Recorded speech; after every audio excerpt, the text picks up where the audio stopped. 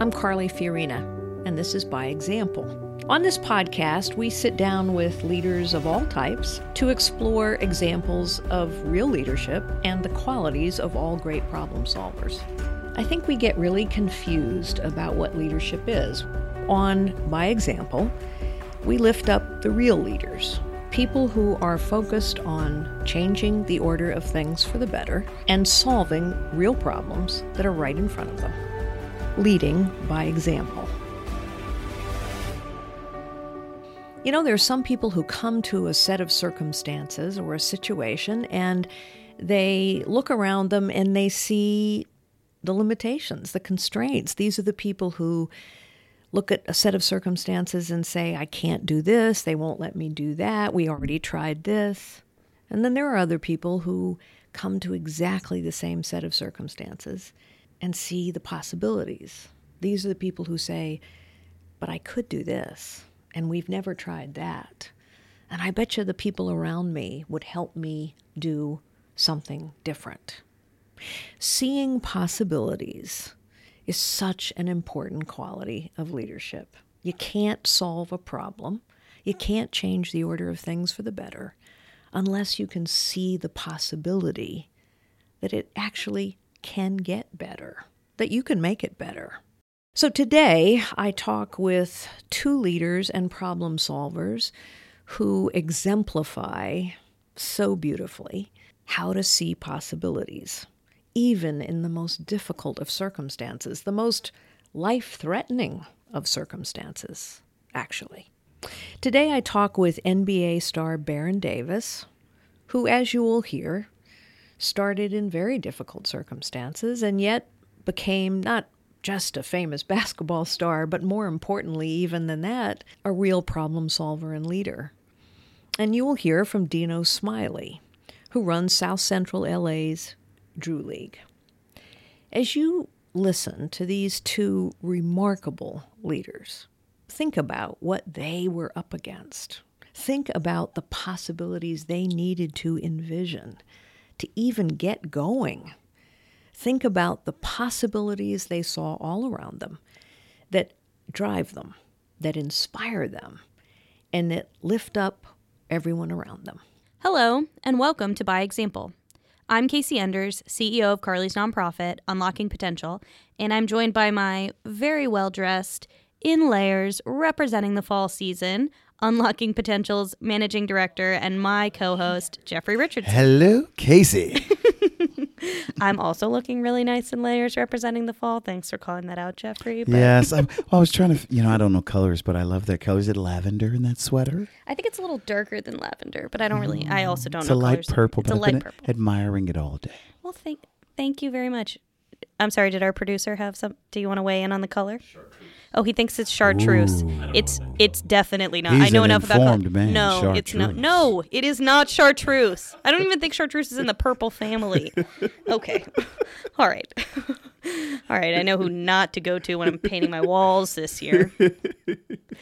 Anyway, Jeffrey and I are talking about leadership today, as we do in all of our episodes on By Example. And we're very, very fortunate today to have a guest that I am particularly excited about, who is speaking to Carly about leadership. Actually, two guests. So one is Baron Davis, who you all may know as a two-time NBA All-Star and currently a basketball analyst on TNT. My producer, Eric, is nodding that I got that basketball reference right. Thank you. He gave me the A-OK sign. Yes. And Baron is also, he has a number of other ventures. He has the Black Santa Company, which does diversity production, and he has a media company and he has a gaming company. So he is an all-around kind of entrepreneur, super interesting guy, leader, as you will hear in the podcast. Yes, as the kids say, crushing the game. He is crushing the game. And I think you'll hear in the podcast kind of where that crushing the game attitude originates from. So he and Carly talk a little bit about kind of his early story and where he came from.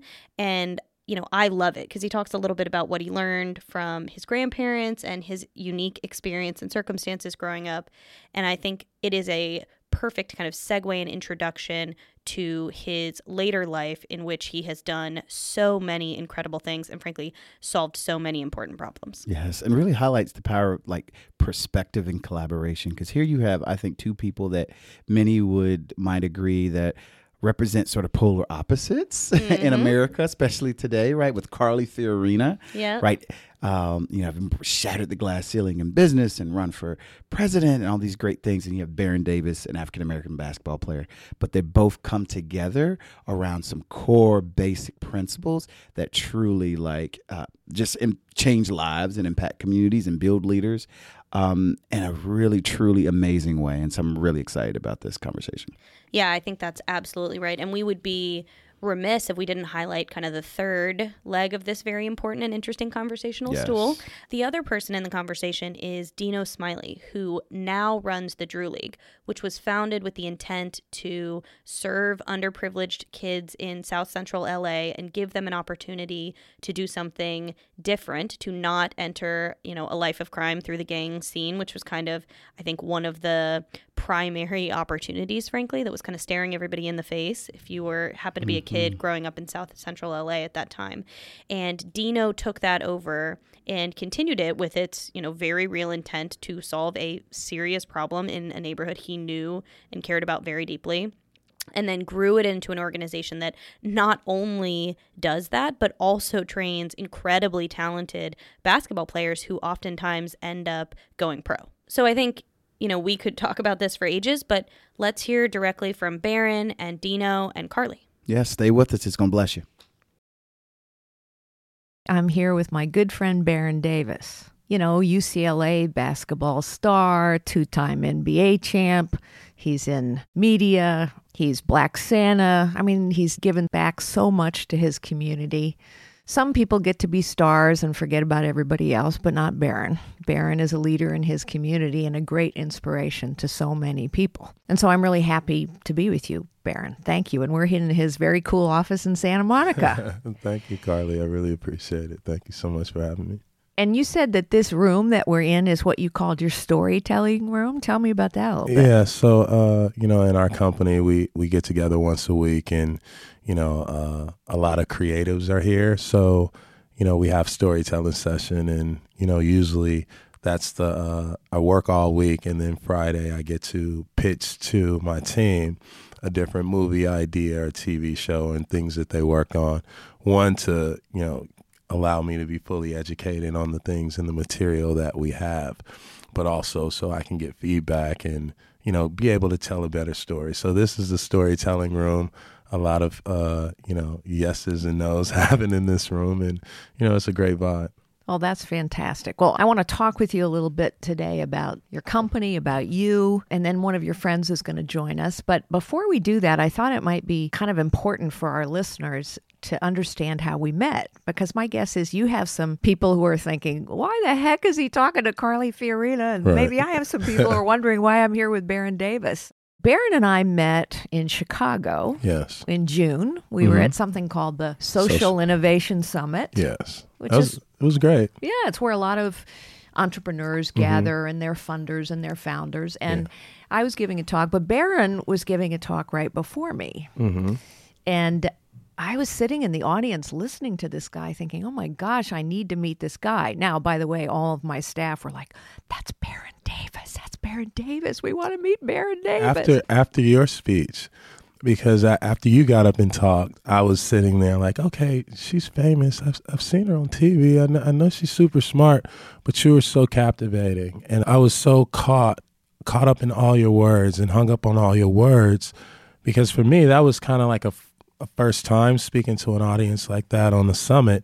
But the way that, your presence and the way that you kind of commanded the crowd and allowed them to be a part of, your speech and your journey, and everything was just like, it was ironed out, and it was such a great presentation that I don't know if you remember, I was like, oh my God, I love your speech. And I remember. How could you forget Baron Davis telling you something like that?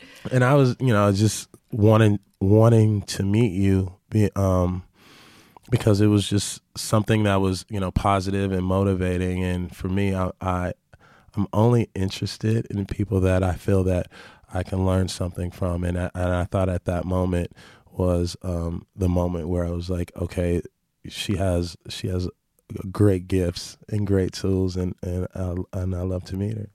Well, that's very generous, and I thought exactly the same thing. And so then we met at a table in the hotel, and you said at one point, we ought to do a podcast together. Yes. And I said, I was thinking the same thing. So the point is, here we are Yes. doing the podcast together. It's awesome. We made it happen. Yeah, we This made is it awesome. happen, which is Yes. great. So, Barron, one of the things you just said that I think is so important, you said you like to focus on things and on people that are positive. Mm-hmm. And I was with a group of students a couple nights ago, and I said, you're going to meet people in your life who lift you up, Mm-hmm. and you're going to meet people in your life who tear you down. Mm-hmm. Go to the people who lift you up, Mm-hmm. and the people who tear you down, don't let them get in your head. Especially don't let them get in your heart, No, and don't let them get under your skin. absolutely. And you lift a lot of people up. But there have been people in your life that lifted you up when you needed that. Absolutely. So you want to tell us about one or two of those people? Yeah, I would say it started with my grandparents, my grandmother and my grandfather. Growing up, actually being born, I think at the age of, I want to say 3 or 4, my parents started to get on drugs real bad.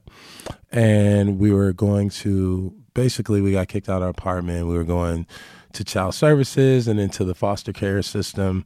And my grandmother, they had raised a bunch of kids and a bunch of their kids already, just from, some of their children being, taken away to the streets and the street life. So they were forced to raise grandkids, and my sister and I were the youngest of the last bunch. And, my grandfather was like, they were old, and you can tell they just wanted their peace. And so they decided to take me and my younger sister in, away from child services, and we started to live with them. And, I think for, talking about somebody lifting you up, it's like, what better way than to have a roof and a home over your head, to be nurtured, to be loved, to have somebody who's actually paying attention to you, who's disciplining you, who, no matter who you are, what you do, what you turn out to be, they're giving you the disciplines of life to be a good person and how to treat people. And I thought that my grandmother, my grandfather, they were probably the 2 most important people in my life, because without that right there, and then on top of that, the love, and then all the lessons and all the disciplines that they gave me, I would say that those are the 2 most important people when I think about lifting me up. And how filled their hearts must have been as they watched you grow. Absolutely. And it was your grandmother who, you and I share a belief that everybody is gifted by God. Everyone has a gift. Not everyone has the opportunity to find it or use it. Yeah. But your grandmother knew what your gift was, and she was the one who really encouraged you towards basketball. Yeah, I think for her it was more like she saw that basketball was my escape. And so, I know a lot of like my older cousins or, her kids were like, oh, she's a little lenient. She lets you do certain things and lets you travel. But she knew that basketball was a part of my heart. And that was her way of, connecting to me. She knew nothing about basketball, cared nothing about basketball, but she would use that as a way of helping me become a better person and teaching me how to become a better young man and more responsible and things like that. So, it was like I was learning all these things about me, because she was allowing me to, go off and play on the court, and sometimes stay past the street lights coming on, and I'd be like 5, 6 years old, and she would just give me the freedom to like roam, because she knew where I was and she knew what I was doing. And I think that trust from an early age allowed me to kind of grow up early and really listen to all the things that she was saying. Well, there's some people, Barron, and I'm sure you know them, but there's some people who achieve success and achieve fame and achieve stardom, and you've achieved all those things, who kind of go rest on their laurels or get selfish about it. And you've done exactly the opposite. You are so invested in helping to lift other people up and being a leader in your community. Tell us a little bit about that. I think for me, it's, with success and stardom and fame comes, great failure as well, and for me, it's at times, I always say kind of like going on this journey alone, taking the road less traveled, is I didn't have the infrastructure, or the backing or the support from, I think the all around business aspect of it, or, what you would need to become a star or be in the industry. And so, for me, it was more so kind of navigating who I wanted to be in it. And a lot of times I think that, we all as people, when we have a little fame or a little bit more money, or, we're always trying to gain something else, a different type of notoriety, a different type of crowd of people, trying to find a different sense of worth. But for me, it was just like, no matter, the fame, the stardom, I always like felt connected to the have-nots. I always felt connected to the people who didn't have the resources, because that's where most of my frustration lied, and I always say, like, when I got money when I was 19 years old, I became someone that was a lonely person and didn't really have any friends or mentors, because you have millions of dollars, but you don't have a $1 million mind, like you don't have the $1 million history, or you don't really know what it is. And then the people around you, where you come from, they have no clue. And so now the only thing that separates you from them and yourself is your money. And then the only thing that really puts you in another category, or, hang around certain people, is your money or what you do. And so for me, it was just always trying to understand, the good, the bad, who am I going to be out of this? Oh, well, the humanity of it all. One of the things that I asked you before we got started is what you wear around your neck. And I wonder if you would share with the listeners what you're wearing around your neck and why. Because I think it says a lot about you. Yeah. Well, the first one is a dream catcher, because I like to call myself the Dream King. Yeah. You have been for a lot of people. I have. And, I think it was my dreams that actually got me to this point. And, I just want people to, I just want to make dreams come true. And the second one. And make sure people keep dreaming. Yes. Encouraging that, because that's how you can find your peace in your dreams. You can find your happy place. And the second one is hear no evil, see no evil, speak no evil. And something we could all remember these days. Right. It's it's just something that I keep close to my heart. Yeah. I want to be someone that when people see me, they feel uplifted, they feel encouraged. I don't see people like the way the world wants me to see people. I challenge. I was taught at an early age to challenge authority, and so from that point, it's like, I want to understand people, and so evil, good, bad, like we don't really know what it is until we really dig down and really try to understand people and see what their perception is, what their worth and what their value is to the world. And so that's why it's, see no evil, speak no evil, hear no evil, because we don't have no time for that. Yeah, well, and it consumes too much of our time. For sure. One of the things that we talked about when we were in Chicago, and I think really bonded over, is what the essence of leadership actually is. And I think a lot of people get so confused. They think, well, if you have a lot of money, you must be a leader. Or if you have a big title or a big office, you must be a leader. And of course, money and title and office, position, they have nothing to do with leadership. The essence of leadership is to be courageous and to have character, to have the humility and the empathy to actually collaborate with other people, especially people that are different than you. Right. And to see possibilities, to dream, to see possibilities. And there's so many things about you and your life that I think exemplify all of those aspects of leadership. Your grandmother clearly saw possibilities in you, but you see possibilities all around you. And I think the highest calling of a leader in any setting is to unlock potential in others. And you've obviously fulfilled so much of your potential, but you seem so focused on helping others dream their dreams and see their possibilities and unlock their own potential. And that's why you're a leader, not because you're an NBA star, although I take nothing away from you being an NBA star. But, you know, I think that helped me. You know, playing basketball, it helped me. Sure it did. You know, being a point guard, it was, you know, do you want to be the best player on the team? Yes. You know, do you want to be first in running? Yes. And, you know, basketball teaches you competitive.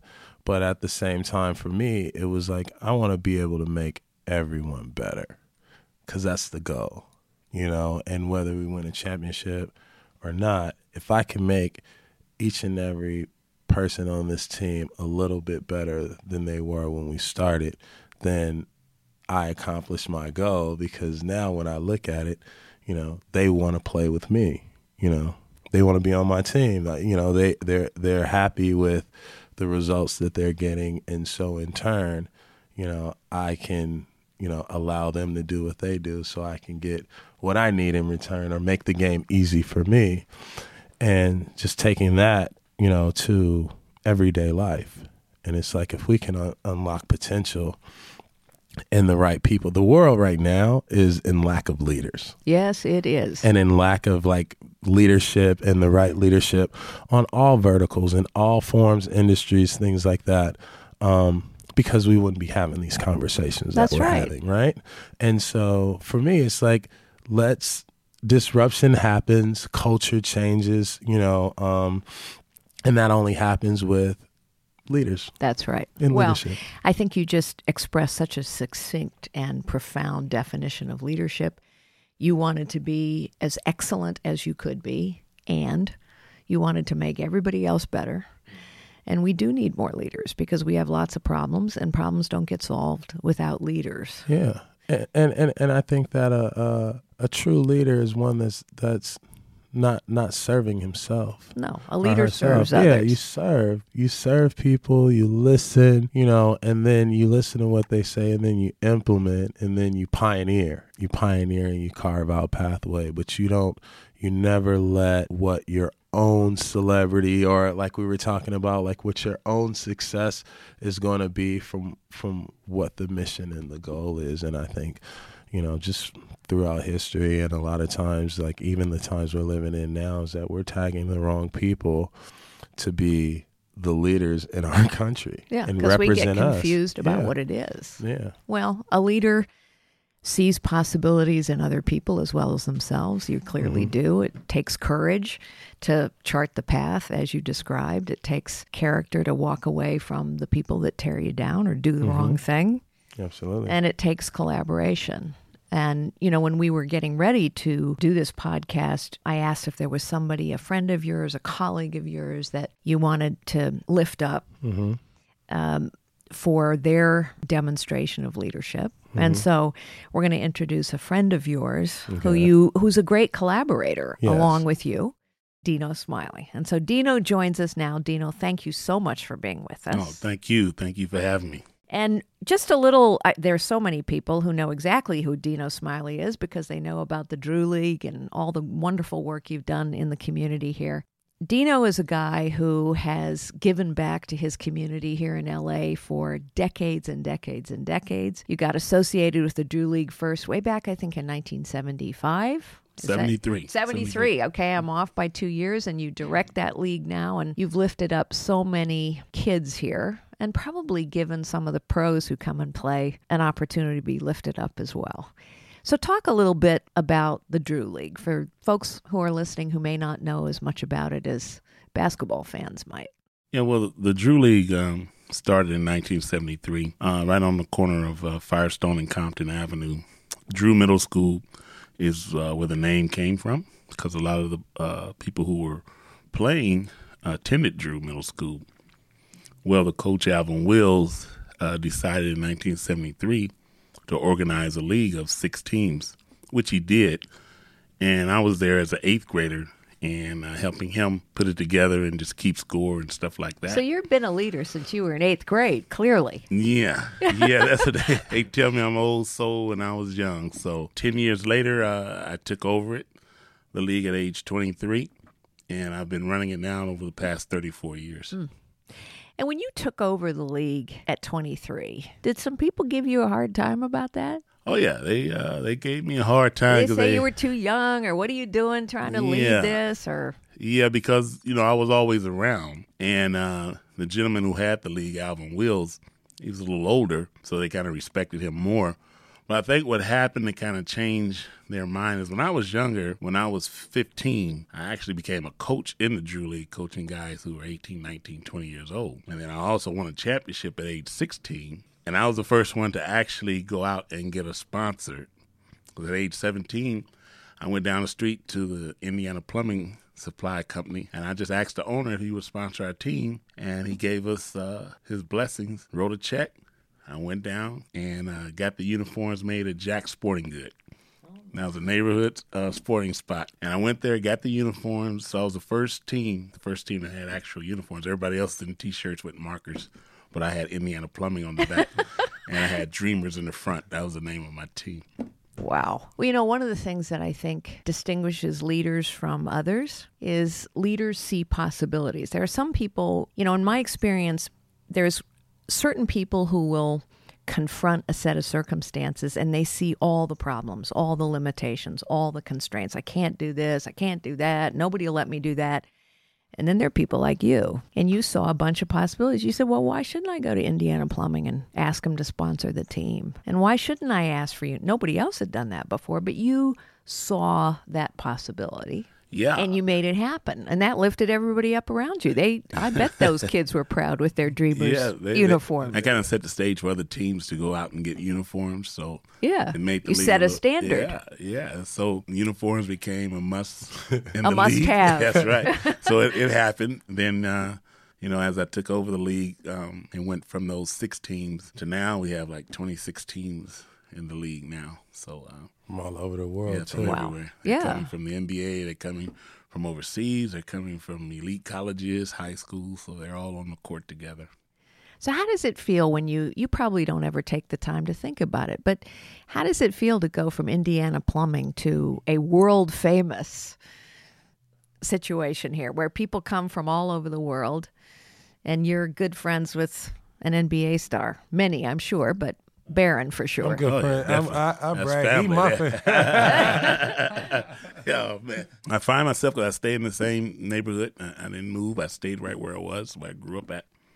And I find myself when I pass Drew Middle School, I just kind of look at it, because that's where it was birthed at.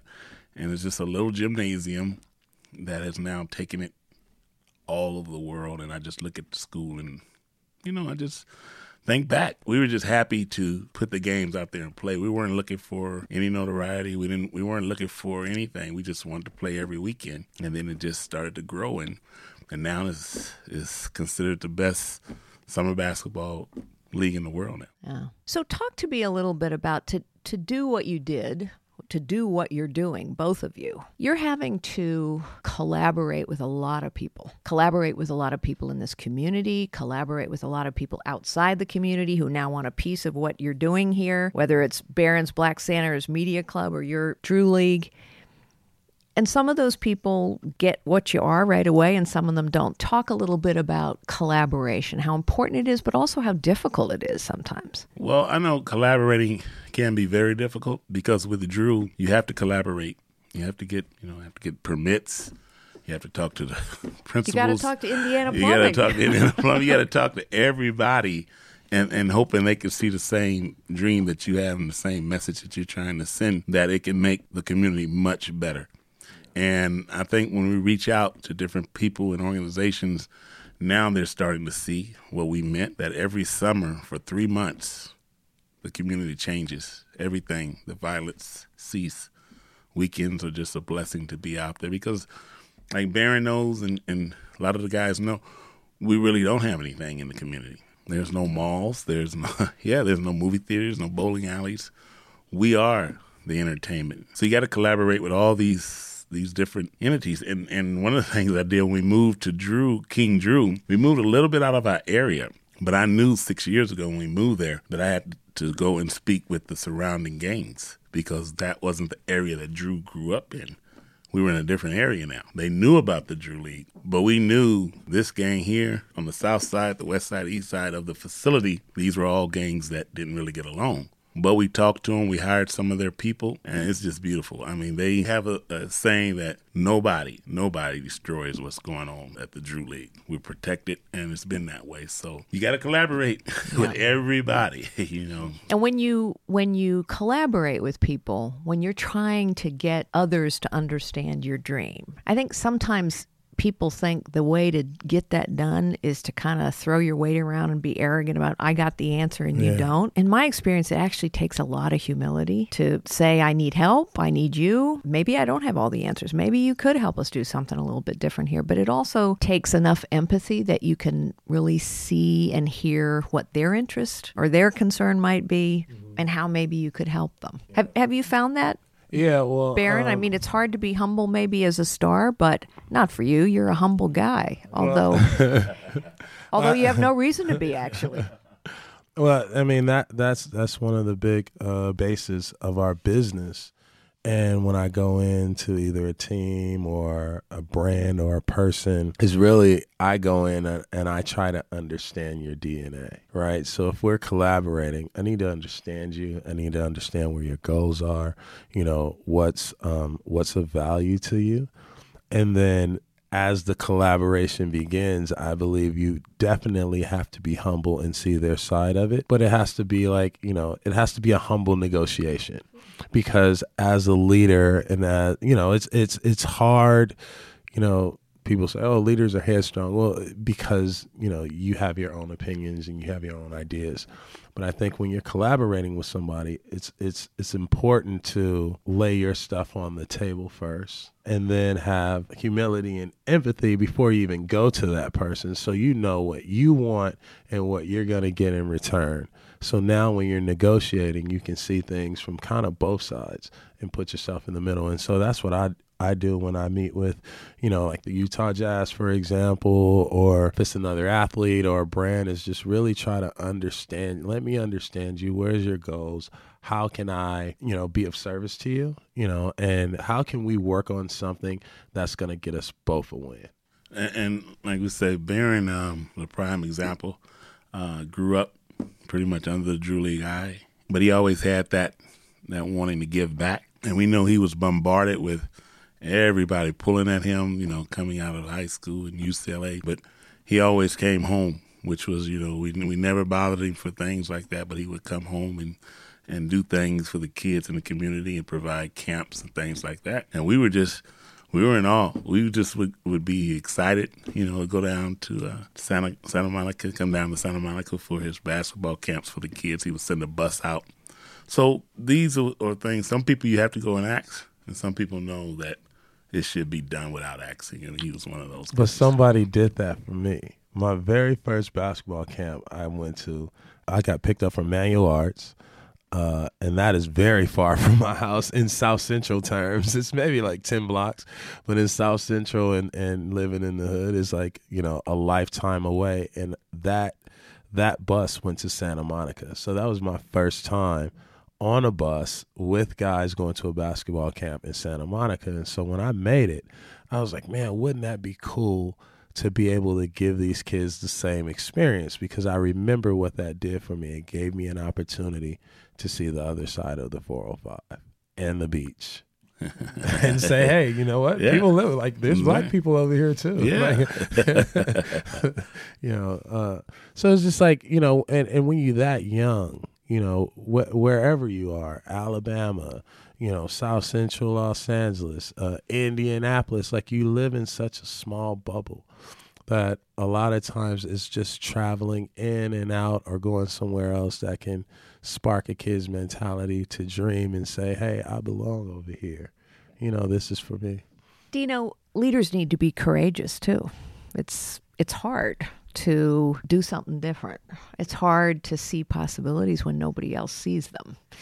And it's hard sometimes to say we can make it better. Tell us a story about at any time during this where you really had to say, whew, I got to gear up here because this is going to take courage. It's scary. We all have those moments. Tell us about one of those for you. And then, Baron, I'm going to ask you the same thing. So, one of the times where that came into play was, like I said, I live in the South Central area, grew up in there. So now I'm in my 25th year working for Parks and Recreation in that same community. But what you have is you have young men who are pretty much lost. And you get the situation where they're not listening unless they're quiet and they're not surrounded by their peers.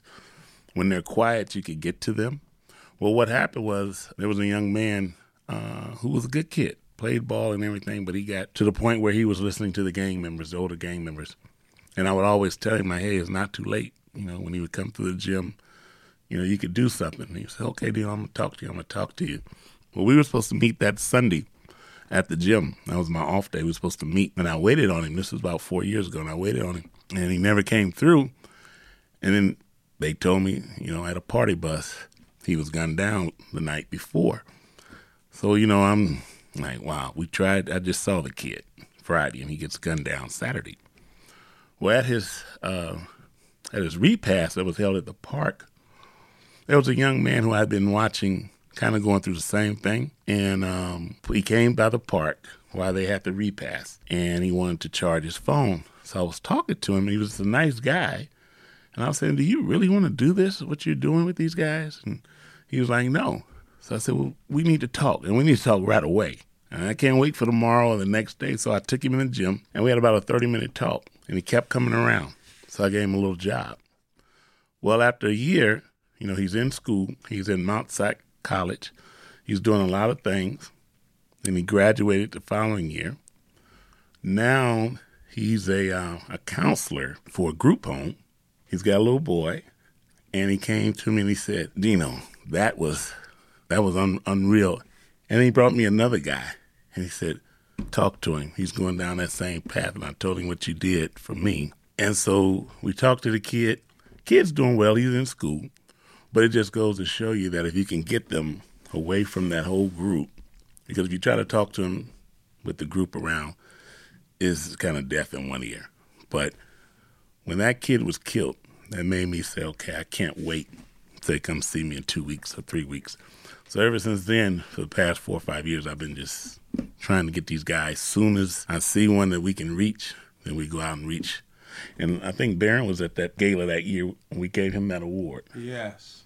That was Ernest. And he's just continued to blossom, doing great things. And he's just so happy. He comes by with his kid. And he said, I can't stay here long. I can't stay here long because I don't want these guys, I said, yeah, you're going back home. But those kind of stories make you feel good. Well, the highest calling of a leader is to serve and to unlock potential in others. And whatever the status quo is, even when it's really terrible, it's hard to challenge it. And you do every day, obviously, because you see possibilities in people and you lifted them up. That's why Dino's here, folks, because he's a leader. He's a leader. That's the essence of leadership. All right, Baron, it's your turn. When you had to get brave, I would probably say when I decided what college I was going to go to and what weighed into my college decision. And it was between UCLA, Kansas, and Duke. I don't think I've ever shared this with anybody, like publicly like this, but for me, I knew that I was one of the top high school basketball players in the country and had potential to be, a really, really, really great basketball player if I went to Duke. Because Duke had Coach K, they had the system. I could get away from L.A., I could be about basketball, and I could just lose myself in this basketball world for the next 20 years and not have to worry about anything. Number two was Kansas, but Kansas had a good team, but I don't really think that Kansas was going to be, the place. But if I would have went to Kansas, it was another opportunity to be good, but not the best that I could possibly be. And then it was like, or stay home with all your problems, with all your friends, with all your family harassing you, with all these people pulling at you. And the reason why I decided to go to UCLA, because I wanted that task. And I remember being in high school, and when I went on my trip to Kansas, they were in there. I remember they were in there. They were like shouting my name at a game, and I went to the UCLA game. When I came back, and when I'm sitting in the stands, I realized that I had this kid with me was in 8th grade, Pooh Jetter. This kid with me was in 9th grade. So I had all of LA, the next generation, over the next 5 or 6 years, sitting in the stands watching a game with me. And, even though I'm older, like, these kids look up to me. And so at that point, it was like, you know what? I got to go to UCLA because UCLA needs me, LA needs me, and I need, no matter how far I go, I need to be the person to convince these kids that LA is the place to be, and you can do well by staying at home. And also for UCLA to go back to recruiting the guys who were locals. And I think, once I made that decision, even though it was tough and I had a lot of pressure and a lot to deal with, and it wasn't just basketball, but, basketball and life and all the other things, when I look back at it, I'd much rather sacrifice, being the greatest of all time to, open up the floodgates for, opportunities like these LA basketball players getting in the way that we get looked at and the way we get recruited now. So for me, that was courageous because I felt I could have went to Duke and took care of myself and been taken care of, but I wanted to do what I felt was a bigger challenge. Unlocking Potential is all about leadership, and this podcast is all about leadership. And for everyone listening, you may think that Dino Smiley's here because he runs the Drew, the world-famous Drew. And you might think that Baron Davis is here because, wow, he's an NBA star and this incredible basketball legend. But actually, that's not why either one of them are here. They're here because they're leaders. They're here because of their courage in saying things can be different and should be different. They're here because of their character. They go after the right things, not the easy things. You're obviously incredible collaborators. It is not easy in a difficult set of circumstances with a lot of competing interests to pull people together, even gangs whose whole mission in life is to destroy the other, to pull them together and say, no, this time for this place, we're going to work together for these kids. And most of all, because you've always seen possibilities, obviously. You've seen possibilities in yourself, and you've seen possibilities in the circumstances around you. That's why they're here. Now, they're also famous and accomplished, but mostly they're leaders. And I'm so very grateful to both of you for taking a little bit of time with me and sharing so openly some of your experiences and your stories. And I know that everybody listening has learned so much from both of you about leadership, and maybe, just maybe, they'll think a little bit about how they perhaps could step out and lead in whatever their circumstances are. Thank you both so much. Thank you. Thank you. And I want to thank you too, one, for allowing us to have a platform like this, to speak to an audience that, we wouldn't normally get to speak to. And to share and collaborate with a leader like yourself, for you to give out to be accessible, to people like us, to people like myself, and to communicate and teach and learn and invite us into your world. I think that is, just an amazing thing and just a testament to true character. And I'm voting for you, and I'm saying that now. So you got my vote already. Well, I hope that we will have, No pressure. I hope we all will have many opportunities to collaborate again. Yes, And definitely. thank you for allowing me into your world. And I know that our listeners will want to know more about what both of you are doing, and we'll give them the opportunity to do that. And so this won't be the last time. All right? That's a deal. It's got to be a for promise, sure. you know? That's it. Count me in. I look forward to Count it. me in. All right. Thank you both so much. Thank you so much. Thank you. My goodness, there is not a lot left to say. Yeah. I mean, those three individuals, my goodness. I mean, you think about it because, of course, anytime you have a figure such as Baron Davis, who has just really built such a huge brand for himself around his work in athletics, that's what people know, right? And that's just sort of what you expect, even in talking about sort of his story and sort of how he's ended up doing the things he's ended up. But my goodness, the level of perspective that he had going into the NBA, the piece about, the draft and making a decision before that, where to go to college and where to play. I mean, the level of sort of thought and perspective that just, there's a couple of things that just popped out for me. And it was very clear that, given his background and the leadership that he'd been exposed to through athletics and his grandmother, that he was up for that challenge, right? That as he was forced with sort of thinking about where he was going to start his career and play, stay at UCLA in his hometown, go to Duke, go to Kansas. Eric's over there doing what do you call that? Waving the wheat. He's waving the waving the wheat. Waving the wheat. They didn't get to do it to Baron Davis, but but the fact that he talked about sitting in the stands and looking around and seeing the next generation, these young guys who were so inspired, right? And I think in many ways they saw possibility through him. Absolutely. That allowed him to be up for the challenge, right? And taking the challenge to stay and play at UCLA. And to have the impact that he's been able to have. And it, recognized for me that, one, that he saw the opportunity. He really saw possibilities. And then he realized what could be manifest by that possibility of staying in UCLA and being present. And then he recognized that not only did those young people need it and the community needed it, but he needed it himself as a part of his development to continue to keep him anchored. He could have gone off to Duke and, or Kansas and lived the high life and sort of been separate and, from that experience and just been able to focus on himself. But he recognized not only the community needed him there, that he needed to be there. And ultimately he said yes to that. And I think that's, a basic lesson that we all, can take is that, number one, you have to be up for the challenge. You got to be willing to take the challenge. And then you have to see it, realize it, and then you got to want it.